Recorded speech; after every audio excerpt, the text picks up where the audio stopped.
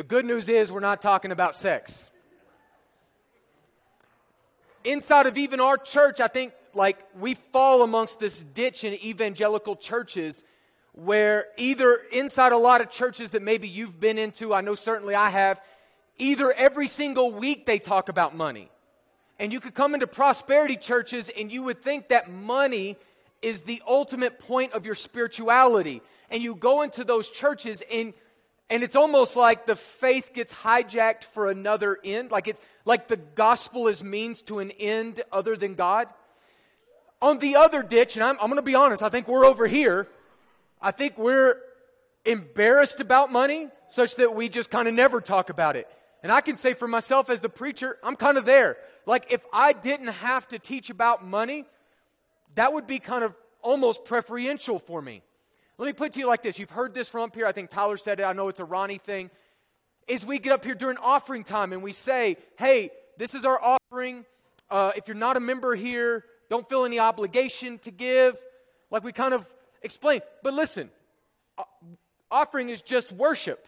What you give is just worship.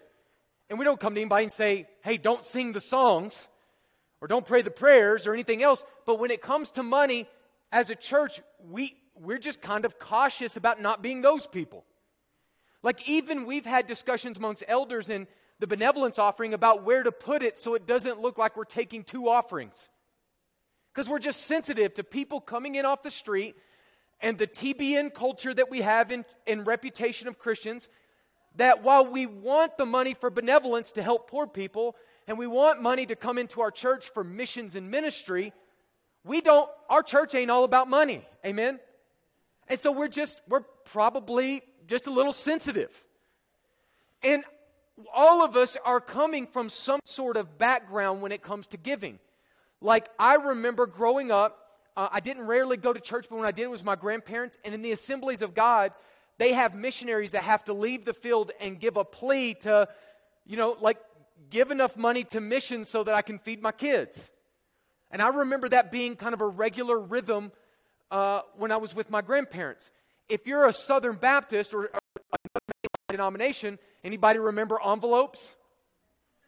You know what I'm saying? And you got to check boxes, bro. Like, did you bring your Bible? It was Awana for adults. All right? And you got to check this thing. And almost all giving came through an envelope. Right? Then it kind of evolved in the services. You've seen the magic bag that's purple pass around in the sanctuary. When I first saw that as a kid, I was like, can anybody reach in there? What is going on? COVID hit.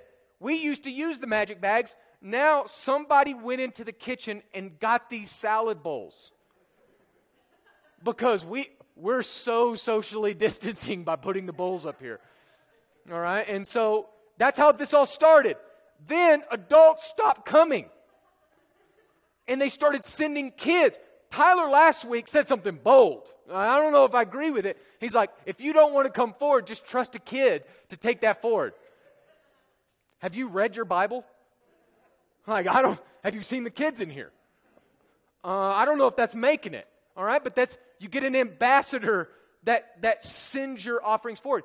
Do you know that now, we used to not even have online giving like 3 years ago. Do you know now we get more of our giving in this church online than we do, believe it or not, in the metal salad bowls?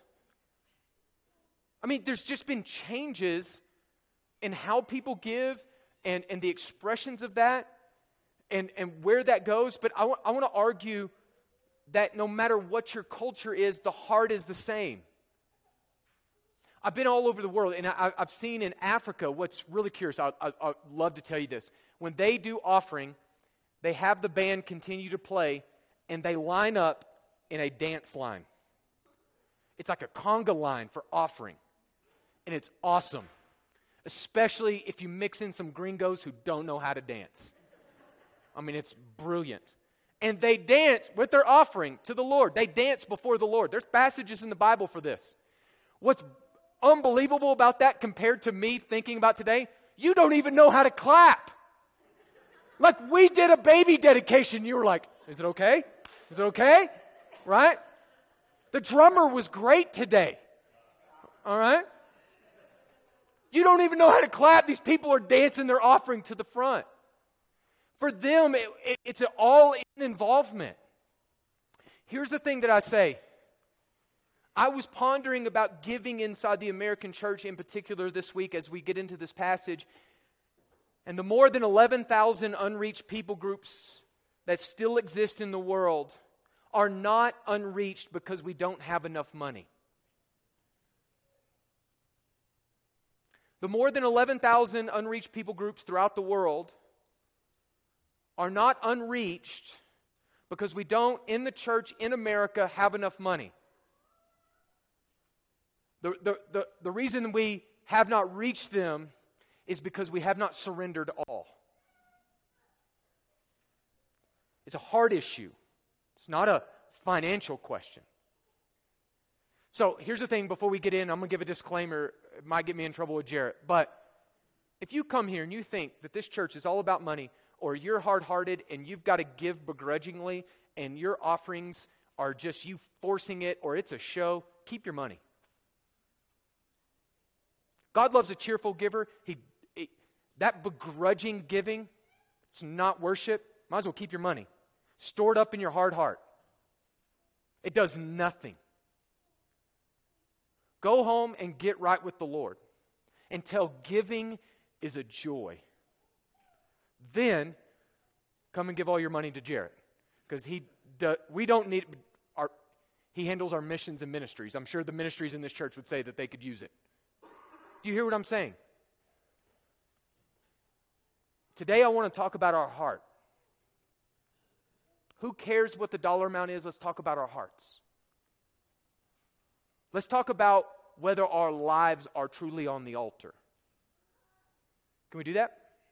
I think there's a woman in the Bible God could really use powerfully to shift up your thinking on this thing. So let's pray, if you would, and dive in. Dear Heavenly Father, how majestic is your name in all the earth. The heavens declare your glories. Chief among them is what you've done in Jesus, sending him to die for sinners and sin. God, I pray today, God, even for the distractions that I have in my own mind, God, for my kids at home throwing up, and the week I've had, and all the other things that would even bog me down and bog my brothers and sisters down, hearing as much as I am preaching. Holy Spirit, would you come do a miracle and get man out of the way so that you alone may be central. Father, I pray for some sacred space here to encounter you, to get right with you. And God, if there's any part of me that I'm holding back from you, God, come and compel me to surrender all over again. Show me the way. God, would you use this poor little lady to bring shame to our sin and lead us in the paths of righteousness for your name's sake. Thank you for your word. It's a lamp to our feet and a light to our paths. Come and guide us with it now, we pray in Jesus' name. Everybody said, amen. If you got the PowerPoint, we can go ahead and throw it up. Mark chapter 12, starting verse 41. And he sat down opposite the treasury and watched the people putting money into the offering box. Many rich people put in large sums. And a poor widow came and put in 2 copper coins, which make a penny. So pause here for a minute. The basis of what we're entering into here is a conversation about giving, about donations, about generosity, about church offerings. And so I think it's appropriate maybe to put a little biblical setting or context or brackets around this so that we can kind of enter into the way that they would have seen this story and felt this story. So in the Old Testament, there are what some summarize as 3 different types of giving in the Old Testament. Go to the next slide. The first one you're probably familiar with, the tithe. It literally means just 10%. And it's in Deuteronomy chapter 14, you shall tithe all the yield of your seed that comes from the field year by year, and before the Lord your God in the place that he will choose, and to make his name dwell there. That is, it's supposed to come into this treasury or to the temple. And you shall eat the tithe of your grain and of your wine and of your oil and the firstborn of your herd and flock, that you may learn to fear the Lord your God always. Note that giving and tithing is about respecting God and fearing God. Numbers 18, this tithe went to one tribe, the Levites. There were 12 tribes, and of those tribes, 11 of them got an allotment of land that they could use the land to get some sort of gain from it. But there was one tribe, the Levites, the descendants of Aaron, who got no land. What their portion was that they got the tithes from the other 11 tribes that was sort of a sustenance for ministers or taking care of them who ministered in the house of God. So Numbers 18, to the Levites, I have given every tithe in Israel for an inheritance in return for their service that they do, their service in the tent of meetings. So this is basically where the tithe kind of has its roots. Go to the next one. The second type of giving is offerings. Each of you must, this is an unbelievable verse, okay? This verse, amongst all in the Old Testament, stuck with me about the passage we're going to. So if I can put an extra highlighter on this, please do. Each of you must give a gift in proportion to the way that the Lord your God has blessed you. No percentage amount, no dollar amount, no nothing.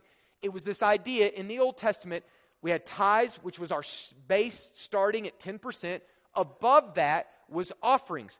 God just blessed me with the sale of something I didn't see coming, or I'm just blessed by God. I show up and I'm able to give what's called a free will offering. It is, I'm under no obligation to an amount or any of the stuff, and I'm just in love with God and stoked, and I just give this offering. Sometimes we've used this same language, a love offering. Who's heard that before? Or a free will offering. This is exactly an Old Testament root from where we get that. 1 Chronicles chapter 29, which oddly we didn't coordinate this, but Dennis highlighted. When the people rejoice, so they're building the temple, or transitioning from David to Solomon, when the people rejoice because they had given willingly. So pause here for just a second. The church is not the federal government. What I mean by that is the federal government doesn't say, just give me whatever you think you should, right? That's an easy way to become a Canadian, all right? And so they have, what's odd is that they have an amount you're supposed to give, but they don't exactly tell you. You've got to guess it. But if a tax is required of you, it's like if it's forced at the edge of a sword. This giving is willing. What makes giving in the church gorgeous and glorious is the fact that if you give anything to the things of God, it's because you want to. And we just don't have a lot of things you can't go into Walmart and give them what you want, right, for a lawnmower in there. Now, I guess now that you're the person that checks it out, I guess you could technically get arrested that way. Okay, so, but it's willing, and I can't overstate this inside the church. Do you realize this is one of the rare organizations that is ran off of people giving because they want to? I mean, has that ever like staggered you? And with their whole heart, they offered freely to the Lord. David the king also greatly rejoiced. Later it says in that chapter, I know, David is saying, my God, that you test the heart. Notice here the centrality of the heart, the whole heart, the testing of the heart, and God has pleasure in uprightness. In the uprightness of my heart, I have freely offered all of these things. And now I have seen your people who are present here offering, look at the words, free, joyously. That's free will. This is offering. Does that describe your giving? Free, joyous. So we coordinate on the services and we organize here. Let me just tell you one thing that we're not going to do here. We are not going to sit up here for 10 minutes during the offering time and try to manipulate you. Like really, I've been to churches. It's a 10-minute spill of seeds and offerings and stuff. We're just not going to do that. I'm going to tell you what we do. What we do here is we have people come up and read God's word. It's brilliant. We have people come up here, and if the word of God is what motivates you to give, it's a miracle. It's powerful. It's holy. It's different. If a man gets up here, like we find whoever's the slickest businessman up here, and we have them come in here and try to twist your arm behind your back, it's just not worship. Do you hear me? Free, joyful. That's the context. Go to the next one, the last one. So we've got tithes, offerings, and the last one is alms. So we start with 10%. Above that, we give offerings, and then in addition to that is alms. Alms are gifts that we give to the poor and to those that are in need around us. So one of the ways that we use a different word is benevolence. Dennis is over our benevolence giving can I say probably every week by average? Every week, if not multiple times a week, our church secretly blesses people in our community that are in need with alms. Part of your giving goes to this work. Okay? And if among you in the Old Testament, one of your brothers should become poor, and if any of your towns within your land that the Lord your God is giving you, you shall not harden your heart when you're driving up to Walmart and they're holding up signs like money for weed. Shall not harden your heart or shut your hand against your poor brother, but you shall open your hand to him and lend him sufficient for his need, whatever it may be. Deuteronomy 15. The next one, these are just Old Testament. I'm going to get in the New Testament in a moment. One who is gracious to a poor man lends to the Lord. Is that how you think about helping the poor? That you're actually giving to God? And God, will repay him for his good deed. Because you can't outgive God. Fascinating, huh? Okay, so go to the next passage. Next slide. Inside the New Testament, one more. Inside there is the same momentum. Now, I don't have time to talk about tithing and whether it's a New Testament principle. Lots of people argue from the teachings of Jesus that it's there, but I do want to look at just that the Spirit that began in the Old Testament has a full tidal wave in the New Testament. It didn't stop and then die and then restart. It's like it built momentum from Old to New Testament. 2 Corinthians 9, 6 through 7. Now this I say, he who sows sparingly will also reap sparingly. And he who sows bountifully will also reap bountifully. Each one must do just as he purposed in his heart, not grudgingly. There it is. Or under compulsion. It's not a tax. For God loves a cheerful giver. That's our posture when we come to the buckets or we send a kid up here to the buckets. You give online like it's happiness. Right? Okay, so Galatians 2:10, they asked us to remember the poor. Here's the same exact concept of almsgiving and benevolence in the book of Galatians. Paul saying the very thing I was eager to do. Cross churches across the world is an eagerness to do good to the poor. Historic Orthodox Christianity has always cared more about the poor than the world. Go to the next passage. So, 1 Timothy 6:18. This is a message to a pastor. What is a pastor? A disciple maker, Paul, to a disciple Timothy who is pastoring in a church in Ephesus. What is he supposed to do? At least one thing from the pulpit. Instruct them to do good, to be rich. See, a lot of churches stop right there. To be rich in good works. To be, here's the word, generous and ready to share. Like you shouldn't have to pray and fast 12 hours before you decide if you're going to be generous or not. You should be ready to share. 1 John 3:17, think about how important this concept is to the expression of our spirituality. But whoever has the world's goods and sees his brother in need and closes his heart against him, how does the love of God abide in him? That's tough. All right, go to the next one. Jesus, maybe you're familiar with him. Luke 6:38, give and it will be given to you.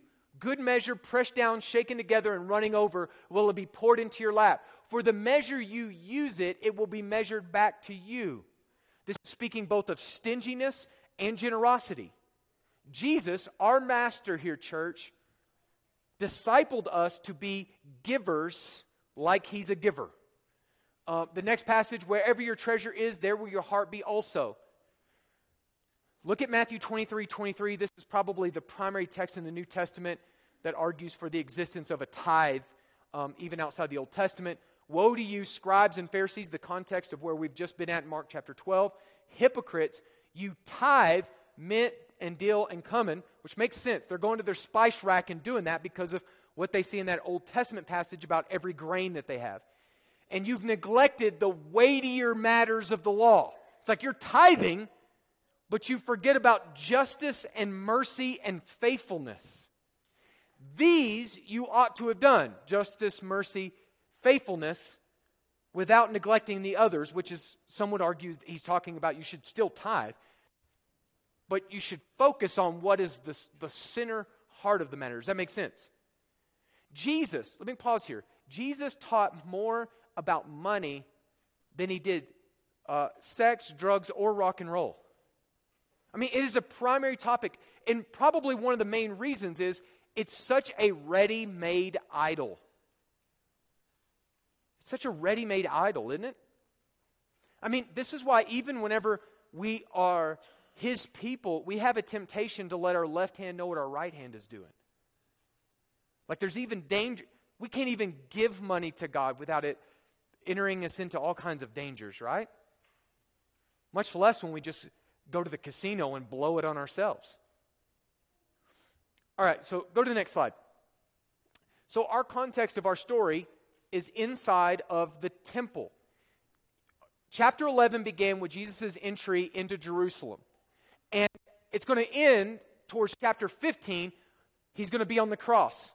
So we've got 1 week represented by chapter 11 to chapter 15, okay? This story takes place inside of that space, okay? This is the temple that existed during that time. There is no temple today. It was destroyed in 70 AD. Around the temple was various courts or courtyards that people had access to towards the temple. Okay? We've already talked about this a little bit, so this shouldn't surprise you who attend church, like semi-regularly. Jesus has cleared the court of the Gentiles. It's a huge, massive court that they basically turned into like Wall Street, day trading, storage closet. They cluttered up the place that the nations were supposed to come and pray to God. And so Jesus comes in like a middle linebacker and clears the Temple Mount so that there is no clutter between the nations coming to God and praying. That's one of the courtyards of that space. What we're going to look at today is a different courtyard that has more access. The Gentiles had the furthest away courtyard from the Holy of Holies. They were furthest away. And there was a wall that separated the court of the Gentiles from what's called the court of the women. On that wall that separated, some of you that know your Bible, this should be setting off some lights. In that wall that separated them, there was a sign that said, anybody who was not God's people, not part of the church, not the covenant people, if you're a Gentile and you come from the court of the Gentiles and you enter into the court of the women, doesn't matter if you're a man or a woman, it warned of the death penalty because there's a wall of separation. Further in, the court of the women, which was called that, which doesn't necessarily have all these prescriptions in the Bible, this is sort of how they operated, was the closest that a woman could come. Women and men came to that space. Then there was obviously inner court, Holy of Holies, which had limited access going into it. The court of the women, which is the context of the story, was where the treasury was. The treasury was a system that was developed under Solomon, and later when Herod rebuilt the temple, they set up again these spaces where people could give. Inside of the treasury, there were 13 boxes. 13 boxes for offerings. So people would come into this space and they would give offerings. The first 7 boxes were designated. So if we had a specific need, or the temple had a specific need, or the ministry had a specific need, These boxes you could give designated to those boxes. In Old English, we would call these boxes coffers. But we don't read the King James, so I digress. All right? On top of these, so the first 7 is designated. The last, box 8 through 13, was undesignated. It was a place of a free will offering. Exactly like we talk about in the Old Testament. It's a place where anybody could give any amount. There's no prescription from the Bible what someone was supposed to give. It was just a heart thing. Holy Spirit led, box 8 through 13, you could come in and give. What's fascinating about these receptacles is that they had a metal mouth. If you'll go to the next slide. They had a metal mouth on top of them that came up. And so they were called, these are the 2 mites that are there. You go to the next one. We'll come back to these mites. You see this metal surface. This is like a rendering. So based on the fact that it was metal, they used coin as a primary basis of their currency. You could tell what people gave based on sound. These were actually called trumpets, which you can kind of get the idea that the metal top is called a trumpet. And what people would give would be deposited there and inside of the box of the coffer at the base. 13 of them. First 7 designated. 8 through 13 undesignated. Anybody could give whatever they wanted to. It was free will. It was Holy Spirit led. So that's the context. Let's get our character. Who is the person that's interacting with this space? What we know is 2 things about her. 2 things about her.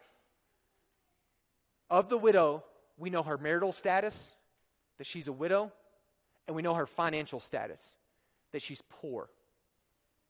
We know her marital status, and we know her financial status.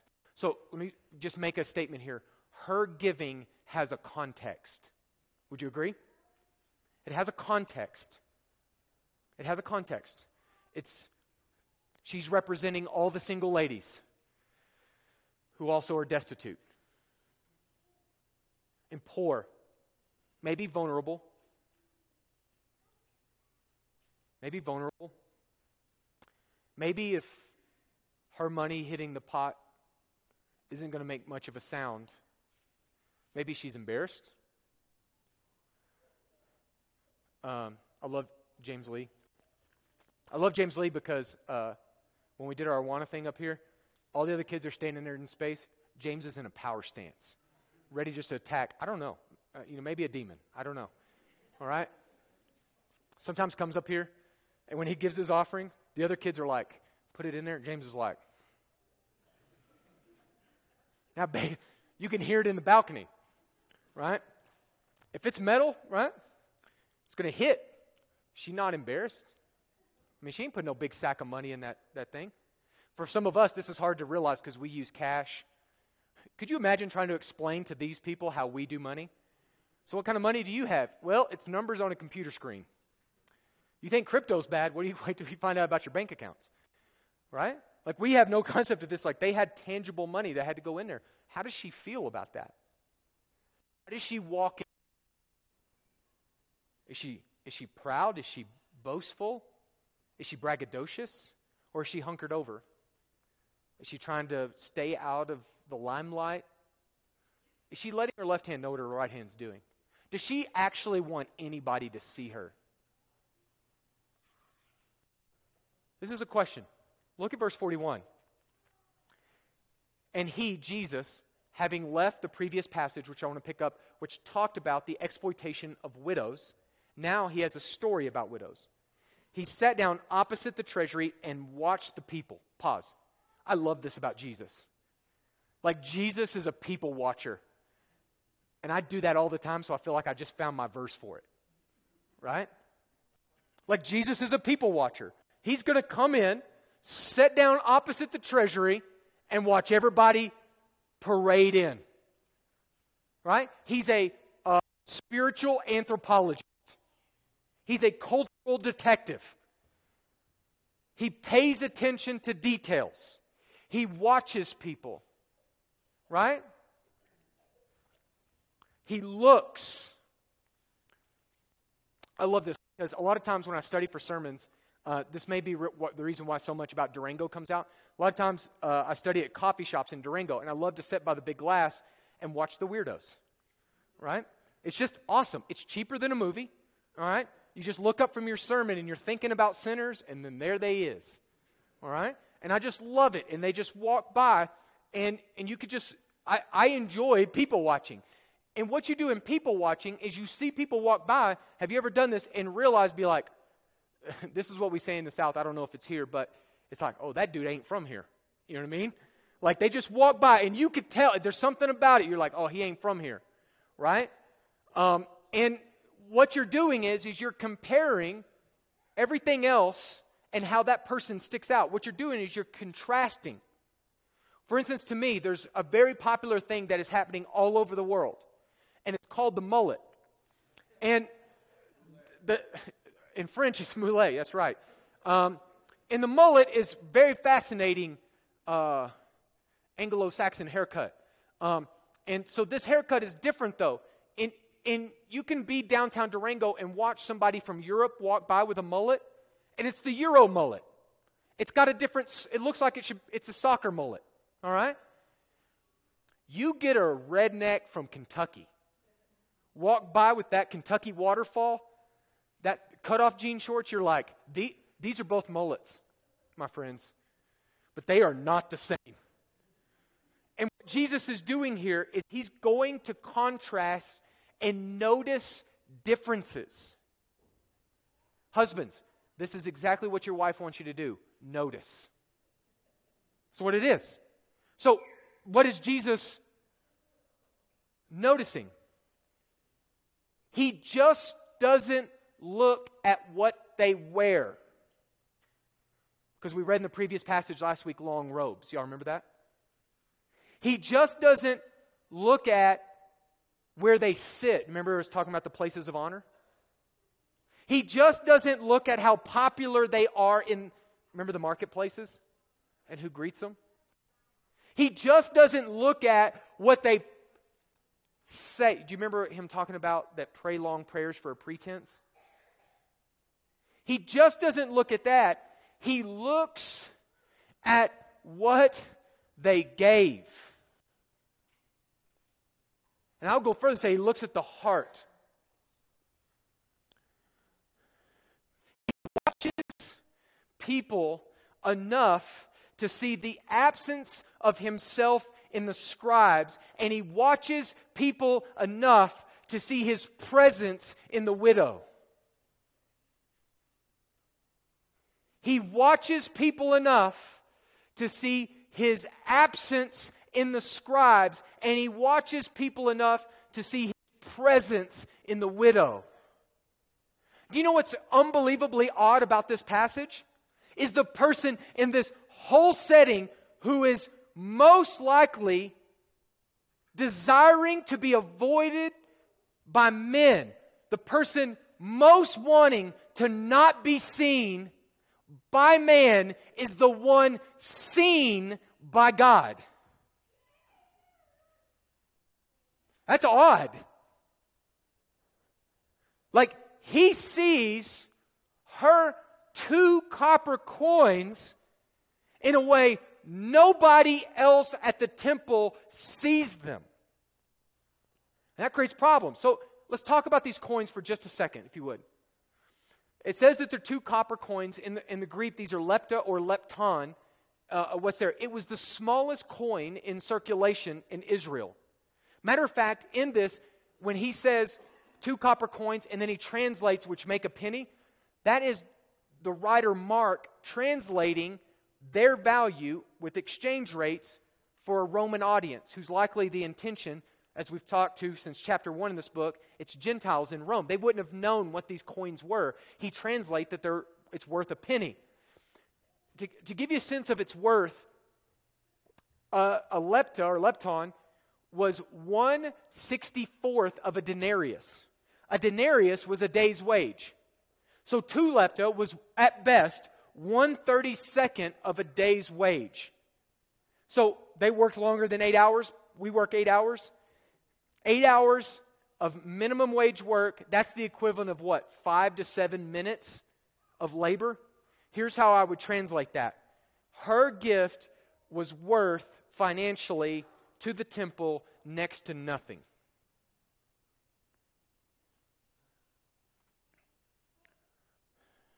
But to God, it was everything.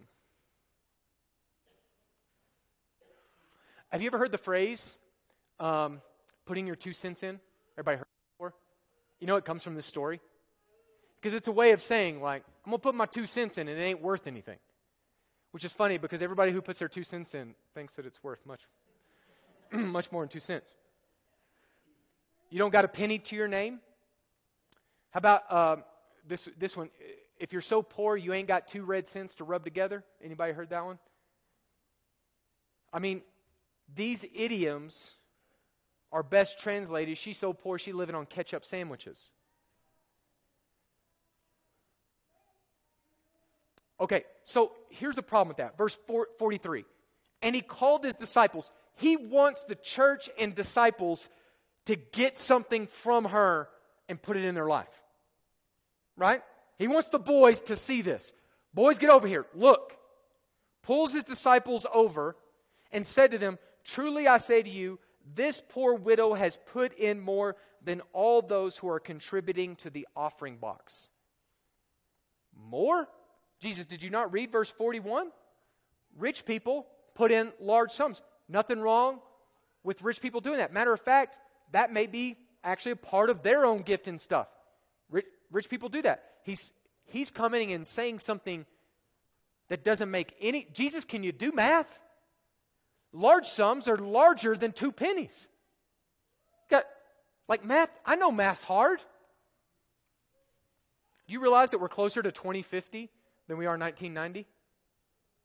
Let that ruin your day. Math's hard. But I think I'm looking at the numbers straight. Right? I went to public school. I think I can get this one. Large sums, 2 pennies. What are you talking about, Jesus? Church, we don't think like him. We don't count like him. Either Jesus can't do math or that he counts the heart more than he does the cash. God's balance sheet is different than ours. God's balance sheet is different than ours. You can give money to the Red Cross, charity, church, whatever. And I'm not arguing that all your giving should be here at this church. You can give without ever sacrificing. You can give and it never cost you. Generosity might be defined as giving that is determined not by the amount, but by the sacrifice. Generosity necessarily demands sacrifice. So let me maybe think about this away. Okay, if Elon Musk, okay, he's a billionaire, and so a billionaire comes in and he is listening to our services online. And he just has 10 million burning a hole in his pocket, all right? And he decides to give 10 million to our church or whatever, right? It'll affect his lifestyle zero. Like, he won't feel it. I know that's staggering for us to understand. Jeff Bezos would not feel 10 million no more than most of you would feel $10. Matter of fact, proportionally, he would feel it less. Okay? A soccer mom, single mom with 3 kids, living on welfare, will feel every penny of $10. The $10, every red cent means something. It's different. And by the way, if anyone is listening, and you got that 10 million, There's a church down the street trying to build a rodeo coliseum. They could use it. We're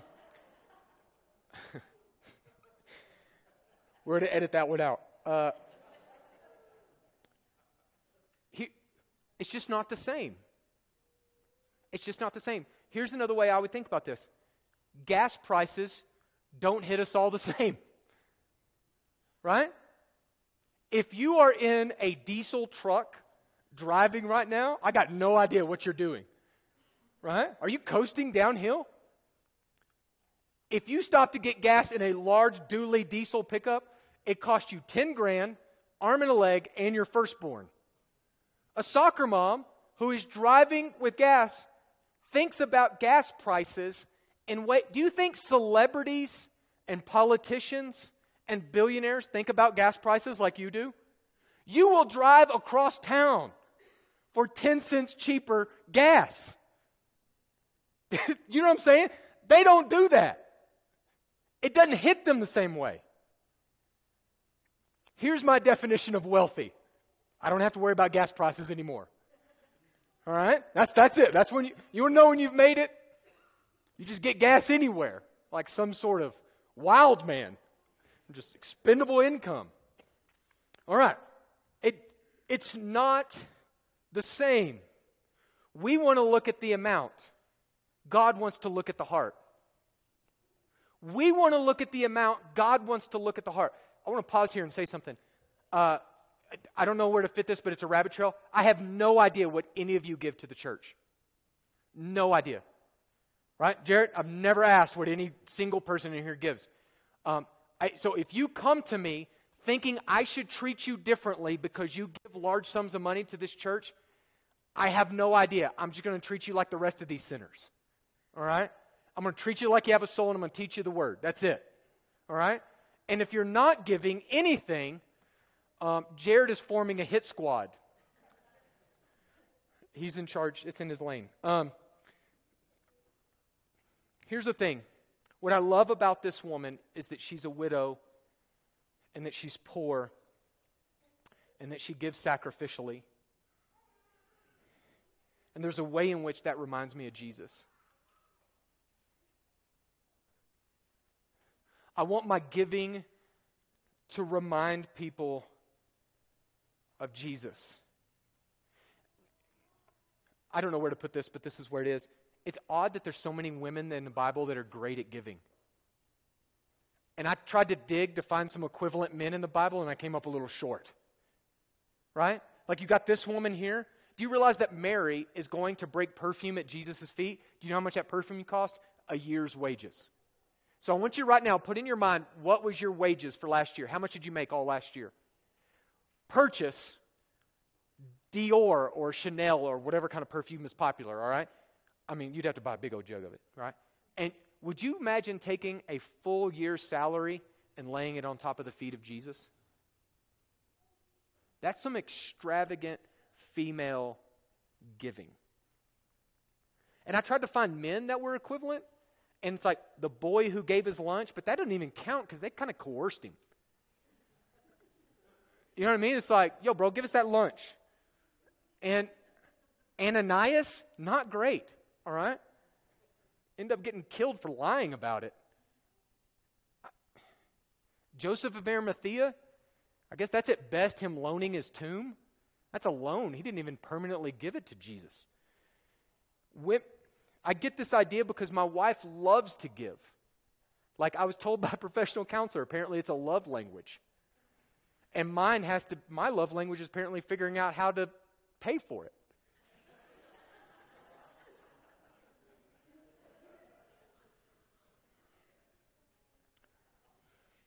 Here is somewhere, here's the truth. I think until you get the gospel and you get grace in your heart, until you really know God and love God, you'll never give within a mile of this woman. You'll never give sacrificially. I heard a debate between an atheist and a Christian, and the atheist said, name one thing morally that a Christian can do that an atheist can't. And the guy looked at me and said, tithe. And the atheist was like, well, that's true. All right. Like, we're not going to get there without grace. This is not performance-based religion. You're not judged based on what you give. It's the heart issue. And until God has your heart, your pocketbook is going to have your heart. Because you can't serve two masters. Church, I love you. You just can't. You're either going to love one and despise the other, devote yourself to one, and shun the other. Do you hear me? You can come to church and play church and wait and watch the clock. Wait, get enough religion so that you can go serve whatever God you really want out there. Or God can be your God. And all that other stuff is other stuff, and it has its place, but it's just not your heart.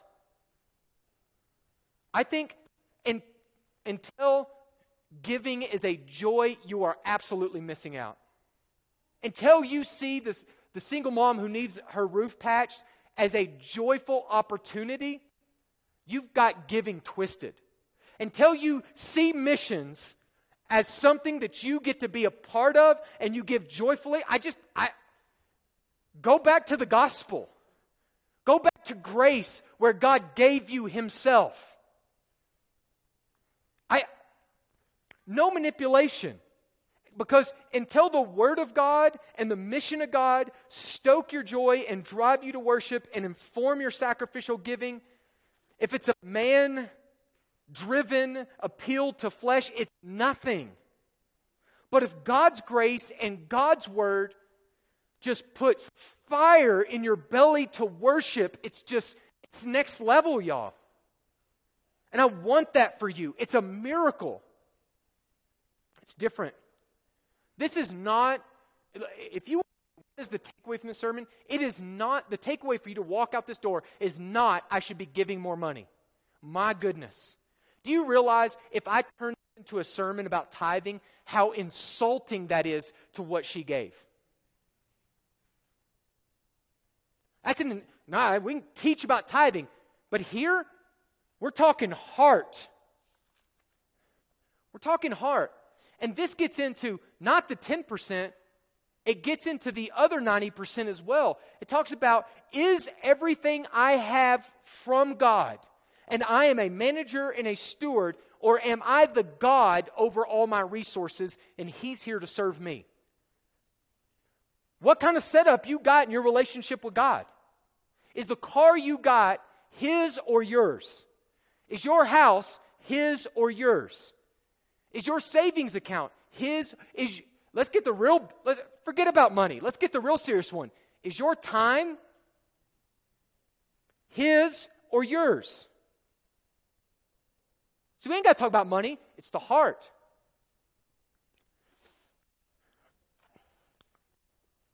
I think the other 90% that we keep probably says as much about us as the 10% we give.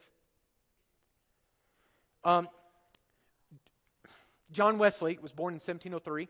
He was an 18th century preacher and evangelist. In 1731, as his ministry began to grow, he started to feel the pressures of materialism in England. And so, as a result, he decided to live on what he considered was humble means, 30 pounds a year. This isn't actually pound, this is their currency, okay? 30 pounds a year.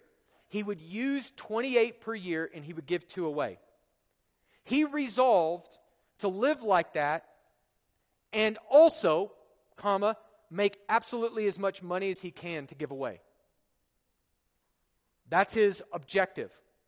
While not raising his standard of living, which when I lived closer to Dallas, we would always call this affluenza. You want to be affluent, so you get 10 more grand a year, and you end up still being just as poor as you are now because you blow it on things to look affluent. Affluenza.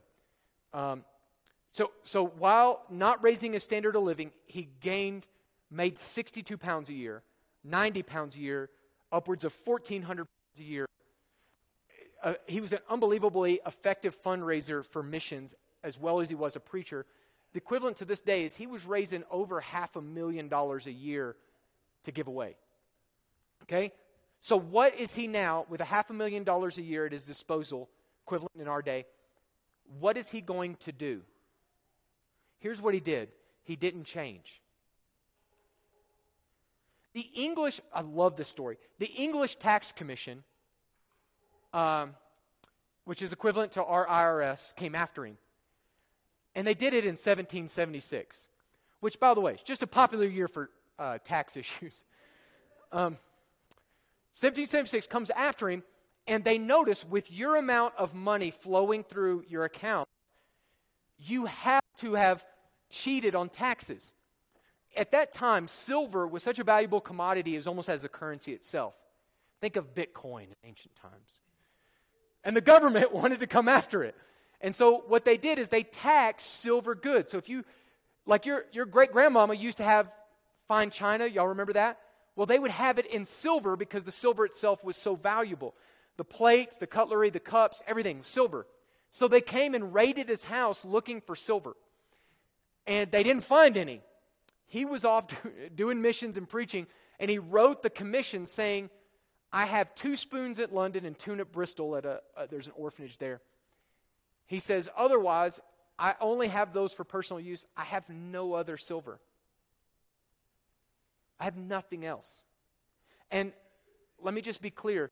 As long as there's people in the streets that are struggling, have bread to eat, I will buy no other. When he died, he had a long life, which is strange. 87 years old.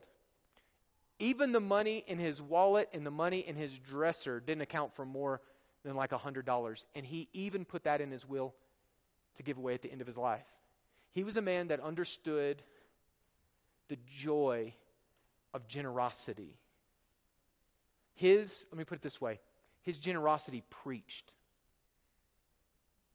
It preached something. Hers does too. Hers is the second, you could argue this, you don't have to agree. You could argue hers is the second most famous donation in the history of humanity. And look how much it is. You could argue this is the second greatest, most famous donation, above, long after people forget the name of Bill Gates or Carnegie or Rockefeller or those of kings. This is the second greatest donation. And matter of fact, what makes this one great is it points us to that which is the greatest donation. When God so loved the world that he sent his Son and deposited into the treasury of heaven on your behalf for all those who have faith in his name, who his righteousness and merit and goodness was applied to our bankrupt account. She gave her life, all that she had. She had gospel giving that stirs us towards Jesus. And he grabbed the disciples and he said, boys, look at her. Look at her go. Your walk away from this, I'm battling it, is not to walk out of here saying I should give more money to the church. I honestly don't care. Your walk away from here should be because Jesus gave everything, God, here's my all. Whatever that means. Freely given, joyfully given, I hold nothing back. I think the way to say it best is the old hymn that we're going to sing, God, I surrender all. Can I pray for you?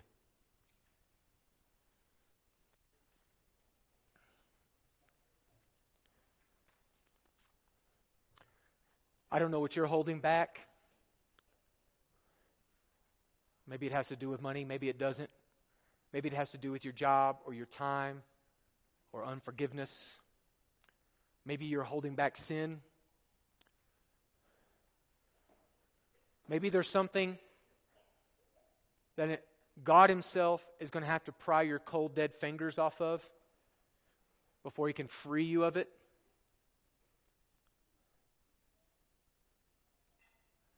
Whatever it is that God is saying, surrender to me, that, would you give it to him?